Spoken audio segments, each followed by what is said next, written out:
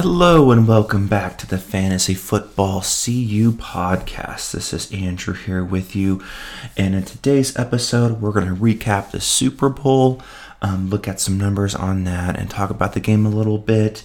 And also we're going to look into preparation for next fantasy season and talk about some draft strategies to consider and maybe do some research on so you can be prepared for next year and have the most chance of success. But first, as we always do in every episode, we have to start with the Word of God. And today we're going to the book of Psalms, one of my favorite books. We're going to look at chapter 3, verse 3. But you are a shield around me, O Lord. You bestow glory on me and lift up my head. Such an encouraging verse. You are a shield around me. God is a shield around us. And he lifts our head up when we're weary and just need some encouragement, need someone to help us. He is always there for us. I love that verse. So encouraging. Okay, now let's get into this here. Let's talk about the Super Bowl first. So that was a kind of a slow game to begin with, but it ended with a lot of entertainment, a lot of drama. The Chiefs won in overtime, 25-22. Looking at the Chiefs, Patrick Mahomes, he looked like Patrick Mahomes. He didn't really crush the 49ers defense as far as stats are concerned. He threw 46 passes, only 333 yards for 46 passes, 2 touchdowns, 1 interception. You think you could live with that to an extent, but where he really got him is with his legs. He had a lot of great first down runs. He had 9 carries for 66 yards. He outrushed Isaiah Pacheco with half as many attempts. Pacheco was 18 for 59. Mahomes had so many clutch moments in that game where I was telling everyone that I was watching with and telling friends and family that were talking about the game, I said, man, there's not a single second in that game where I didn't expect the Chiefs to win. I picked the 49ers. I was afraid that the Mahomes-Reed combo would be too much for him, but I picked the better overall team. I picked the 49ers, but I was afraid of Mahomes and Reed, and the whole time during that game, I thought the Chiefs are going to win this thing. It's just everything's lining up or they're going to win. The 49ers are not taking care of business enough to put the Chiefs away. And for the 49ers, also back to the Chiefs, Travis Kelce had a pretty decent game. It wasn't amazing, but he had some clutch first down plays. He had 9 catches, 93 yards. Mecole Hardman had 357 in that touchdown. I believe he had the winning touchdown to end the game in overtime.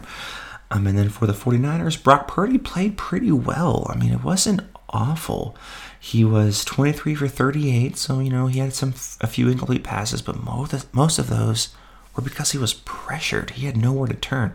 He threw for 255 and 1 touchdown, so not great, but he didn't turn the ball over. He didn't make any huge mistakes. He played well enough to win. They also had Juwan Jennings, who threw that one pass to McCaffrey for 21 yards and a touchdown. And McCaffrey himself, he was great. He was fantastic. 22 carries, 80 yards, 8 catches for 80 yards and a touchdown. He showed up, but nobody else really did for the 49ers. You look at their other superstars. You look at Ayuk, 3 for 49. That's it. Deebo Samuel, 3 for 33, 3 rushes for 8 yards. That's it. And the biggest one is George Kittle, only had 2 for 4. Where were these guys? They needed to show up in the Super Bowl, and they just didn't do it. And that's the reason why they only put up 22 points. There's a lot of other things in this game. People are pointing to a couple things, which I kind of disagree with. They're pointing to a big turning point, the blocked extra point. And I thought, that would have given the 49ers the lead instead of a tie.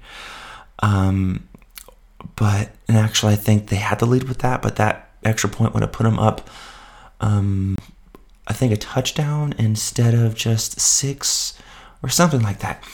But the extra point people thought, well, it would have been 23-22 and the 49ers would have won and it wouldn't have gone to overtime. No, that's not the case. Kansas City would have tried to score a touchdown instead of kicking a field goal to tie. So I don't think that extra point was huge. I mean, it would have changed things maybe, but I don't really think it would have. And another thing that people are pointing to is the decision in overtime to take the ball first as opposed to get the ball second. And I kind of agree with that notion. And it should have worked out for the 49ers if they just converted in the red zone. But the reason why I would have probably done that too is because whoever gets the ball first, if they score, they don't win. So the other team gets the ball, and if they score, then the third possession could win. And the 49ers wanted that third possession, wanted first chance at winning with that third possession. A field goal or a touchdown would have won there. And so their mindset, let's get the ball first, go score a touchdown. That maximizes our chance of winning because either A, we stop the Chiefs from scoring a touchdown, we win, or B, we get the ball for the third time and any points wins. And that to me was a smart way to go. And they almost did it. They had the first and goal from the 9, and they just couldn't punch it in. When they kicked that field goal, I said, this game is officially over now. Because the Chiefs are going to march down the field, score a touchdown, boom, bam, boom, they win. And that's basically what happened. But it was a really good game overall. I don't expect the 49ers to be there next year, honestly, because they're going to be a little older. Their salary cap's going to be a little difficult. I don't know. We'll see. They might. But, man, I think this might have been their best chance, and they should have pulled it off, but they just couldn't do it. Okay. Now, let's talk about some fantasy football here. And I want to start with draft preparation, or even just season-long preparation for next year specifically. I think it is vital to do that early. And in fact, I am a proponent of starting it now. Super Bowl is over. Let's get ready for next year. Let's get ready for next fantasy season. So I'm talking about reviewing your past lineups from this past year, seeing what you did right, seeing what mistakes you made, what players on your team didn't really play very well where you drafted them, or what players really broke out and kind of carried your team, and maybe they were a steal, a draft steal, a player that you didn't expect to play very well and has a chance to continue to do that. Lots of things to look into and keep note of in preparation for next season. Looking at the numbers, looking at where players ended the season, the top 10 players at each position, seeing where they were drafted, kind of anticipating where they might be drafted next year, seeing some players that maybe are coming off of injury that might be a little bit of a good value draft pick because people are sleeping on them, what we call sleepers. Just doing all of that research, looking into that starting right now.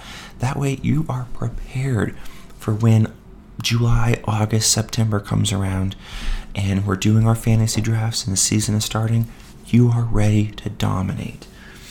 And then speaking of preparation, let's look into some particular draft strategies and kind of what I looked at this year.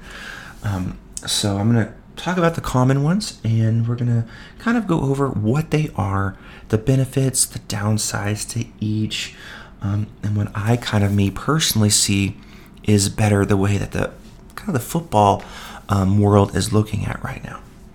So first, let's talk about zero RB. Basically what that is you pass on running back till later in the draft, rounds 5, 6, or later. You focus in on receivers, maybe a tight end and a quarterback, then you look at your running backs. Because there are so many great receivers, and usually, especially in PPR, you can normally get a really good running back, a receiving back, late in the draft. Look at some examples from this past year. Rachaad White. I believe he was probably around rounds 4 to 6 in that range. A great zero RB target. He was so good. Raheem Mostert. We got him, I don't even know, maybe at rounds 10 to 12. So late. and he was a top 5 back for most weeks. James Conner, another good example. He was probably around the same area of Rachaad White, but when he was healthy, he was a top 15-ish back. He was really good value where you got him. David Montgomery, he was again around the same area of Raheem Mostert, maybe a little bit earlier, but still, you got a starting running back, an RB2 with RB1 upside so late in the draft, and you're able to fill out your roster with so many other great players. Now, the downsides to it, there aren't that many superstar running backs normally. This year, Raheem Mostert, he ended up top 5. You got him really late. I don't really expect running backs drafted so late, that late especially, to be top 5. That's kind of an outlier. Normally, they're in that 15 to 20 range, which is very doable to keep your team afloat in that position while your receivers or a tight end or superstar quarterback carries you. But the downside of the running back position are there only a few elite ones, and maybe you want to get one of those, and you won't be able to do that with a 0 RB strategy, which takes us to the hero RB strategy. What that is basically in the first 2 rounds, you secure one of those stud running backs, like a Breece Hall, Christian McCaffrey. Back in the day, it was Austin Eckler, maybe not anymore, but like Kyren Williams next year, one of those guys. You make sure you get one of them, and then you focus in on your other positions and draft your RB2 later again, maybe rounds 5 to 6, something like that. But you have that anchor at running back that okay, I have at least one elite running back. Now I can kind of fill out the rest of my roster. And from there, the downside to this one is there's not really a lot of ceiling plays to go about with that, because you're going to get a solid running back, but you're going to miss on so much talent at the wide receiver position in those first 2 rounds. And those guys can sometimes really win leagues. But it's more the safer route to go, the hero RB, because you get a little best of both worlds. But if you do your research well enough, the 0 RB or even the double RB strategy can be better than the safe hero RB strategy, which leads us to the double RB strategy. And the thought behind this is there's so many receivers, they're so deep, that we can get those later. Let's get 2 elite stud running backs that can dominate that position every week. We know, I don't care who I'm playing, I have a high chance of winning that position. My running backs are better than yours. So I got that position won. Now I got to figure out the rest.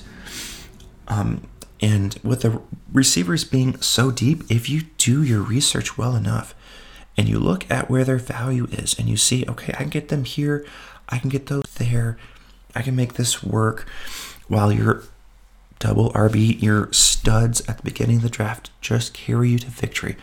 Talking like you get a Christian McCaffrey and a Jahmyr Gibbs. Think about that running your lineup. And then your receivers on the back end could be more like a Jordan Addison, a Rashee Rice maybe. Things like that, guys of that nature. Maybe even Brandon Ayuk or Deebo Samuel, the guys that just played in the Super Bowl. Some really good receivers, but not those superstars that you would have got in the first 2 rounds. That's the thought process on that one. It's a really good strategy, and a lot of people have a lot of success in it. And also, that leads us into a couple different ones that aren't maybe not as well known.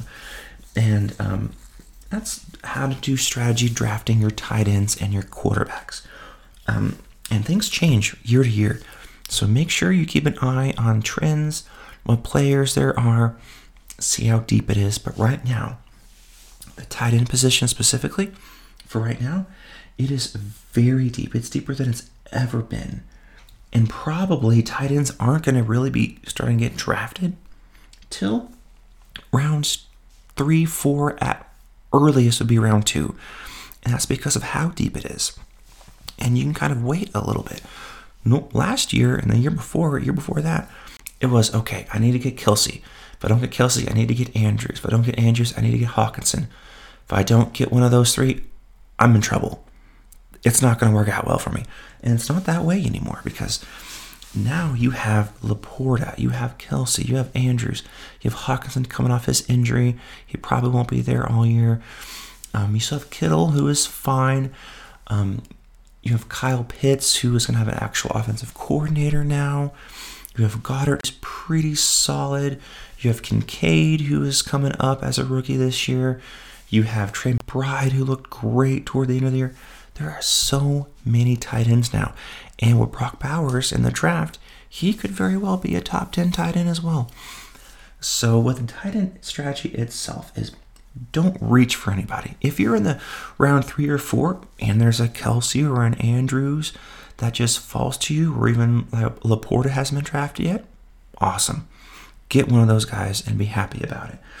But if you don't reach, you can just kind of wait, maybe get a top 4 guy, and if not, wait till later and just find one that kind of matches the value. Because if you don't get one of those top 4, the next chunk of guys are going to be very similar, and you don't have to reach. Don't go, oh man, I got to get a tight end. It's not that crazy unless there's a big run on tight ends where there's been like 4 in a row drafted, and you think, okay, I just got to get one now or I'm going to lose out. All right, I understand that. But I wouldn't anticipate that happening unless you're in a tight end premium league, which we'll talk about next week. But yeah, I mean, tight ends are so deep now that if you don't get one of those top 4, you can wait a little bit, fill out your roster until it kind of seems right. Then it's kind of similar with the quarterback draft strategy for next year. It's been getting deeper and deeper, and the top of the top is kind of getting, I don't know, kind of deeper and more spread out at the same time.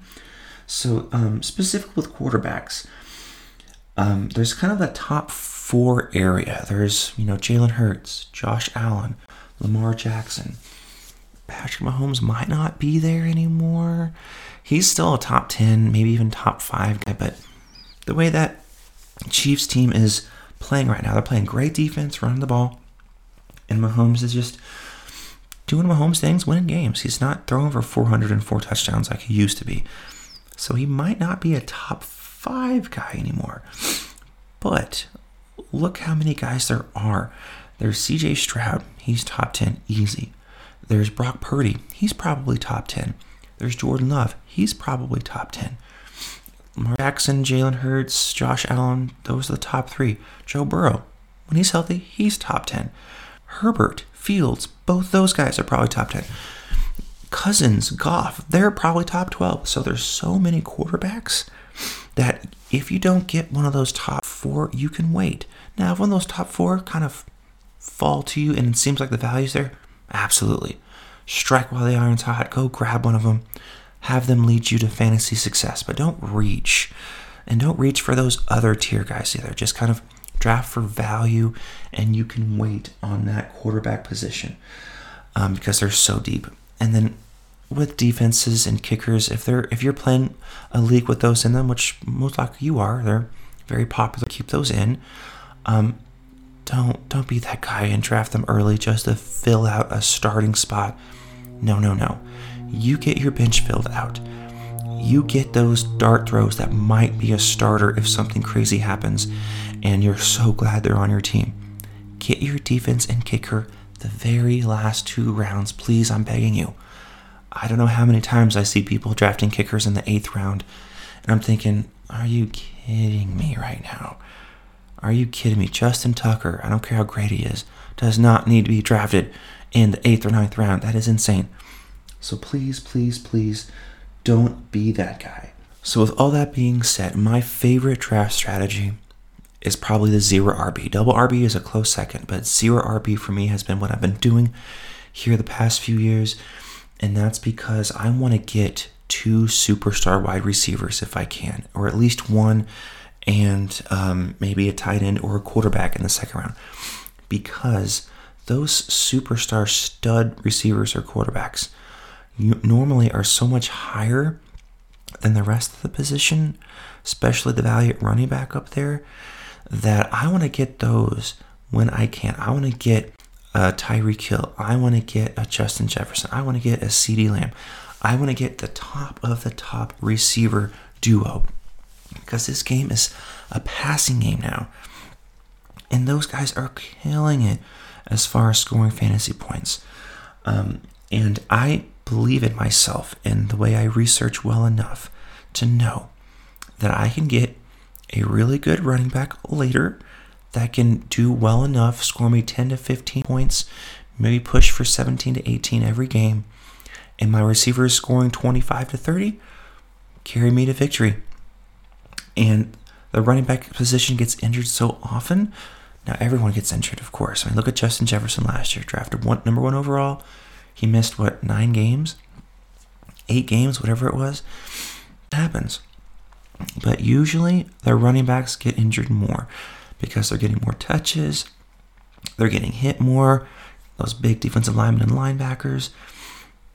It happens at more chance for injury with running backs. And I want to make sure my number 1 pick has the highest chance of not being hurt. So that's most likely a receiver. So yeah, I've been doing zero RB for a while. I've had a lot of success with it, but you have to do your research. You have to know what you're doing. And with running back injuries, the starting running back gets hurt, their backup is going to be a solid RB2. So you can pick them up for free in free agency on the waiver wire. So that's kind of why I've been going the zero RB way or the double RB way, because wanting to stack those 2 superstar running backs and wide receivers are so deep.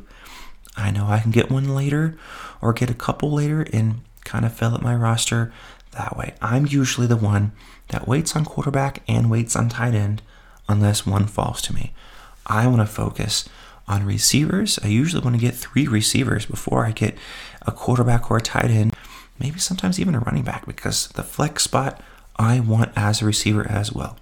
So that's what I focus on. I love the zero RB strategy. It's been giving me a lot of success, and I'm going to continue to use it as long as the draft board falls my way. Now, I'm not going to only do it if I'm the number 5 pick, and there's Christian McCaffrey sitting there in front of my face. I'm not going to pass on that. But I expect him not to be there and me to get a receiver. So that's the way I go about it. I draft for value with secondary thoughts of having a strategy in mind. So draft for value first, utilizing a draft strategy to try to get the value out of every position. But that's my draft strategy. If you want to utilize some of those and you want more details on it, I'd be happy to answer any questions on my public forums on my website, or you can look into the courses that I've made that dive deep into why these have success, some teams I've used for these, and what you can do to have success with these strategies. But enough about fake football. Now let's get real. And I want to talk about standing firm until the end. Standing firm and not giving up. Because life is tough. And we're going to go through some things and we want to give up. But we don't need to do that. We need to stand firm. We need to stand strong and fight till the end. Let's look at some scripture to start with. Psalm 31:24. Be strong and let your heart take courage, all you who wait for the Lord.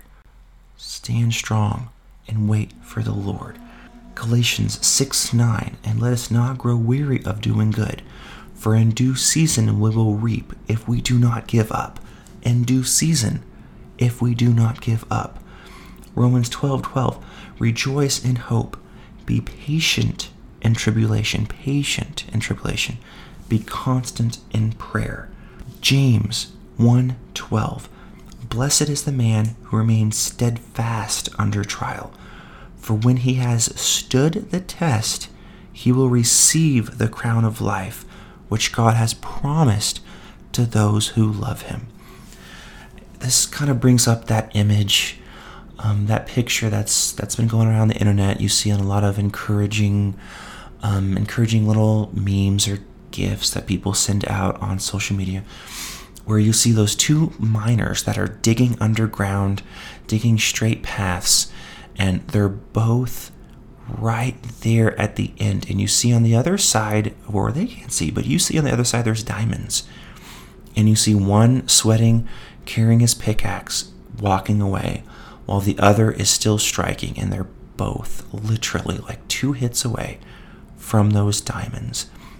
We don't know how close we are to pushing through to success, to pushing through to the end, pushing through to finish what we tried to start. We don't know. Only God knows. But what we can do is have the strength, have the will to not give up and keep pushing, because we know that God is with us. And if God has led us to wherever we're at, that relationship, that job, that dream, that goal, if you truly believe and know that God has led you there, you keep fighting. Don't give up, because He is with you. And if He led you there, He will see you through to the end and see you through to overcoming whatever obstacle that is in your way. For example, for me, with having this podcast, I've always kind of wanted to talk about football, talk about fantasy football, because I love it so much and I've had success with it. And I want to share and help others. And I didn't know how I could do that. I would just do locally with some friends and help them out with their leagues, but I wanted to do more. And then I started to learn about online courses, online websites, podcasts, and it was very overwhelming to learn it all. But I thought, no, I truly feel like this is where God is leading me, because of my ability of understanding and my knowledge of the sport and of the game, and having the will to just push through and learn it. And here I am. I have a podcast, I have a website, and I love every second of it. And there are times when in the morning I get up, I make these podcast episodes usually on Friday mornings or Saturday mornings, one of the two. There are times when I get up and I'm thinking, man, I really don't feel like making another episode today. But I don't let that take over. I push forward. I say, no, I'm making another episode because this is what God has led me to talk about some fantasy football and talk about some real things on the end, to try to give some encouragement to His people that want to hear it. So whatever you're going through, don't give up. Stand firm. Keep pressing until you overcome the obstacle and you can give God the glory. Well, everyone, thank you so much for joining me. Again, just visit my website if you have any further questions on fantasy, or there's a prayer spot where I'd be happy to pray for you. And I have lots of courses that teach about fantasy football and getting you preparation for next year. Next week, we will look at some different fantasy football formats you can look at, because there's a lot out there. We're going to talk about all the popular ones and some not so popular ones. So be sure to check out next week's episode. Thank you guys so much for joining in. God bless you, and we'll see you next time.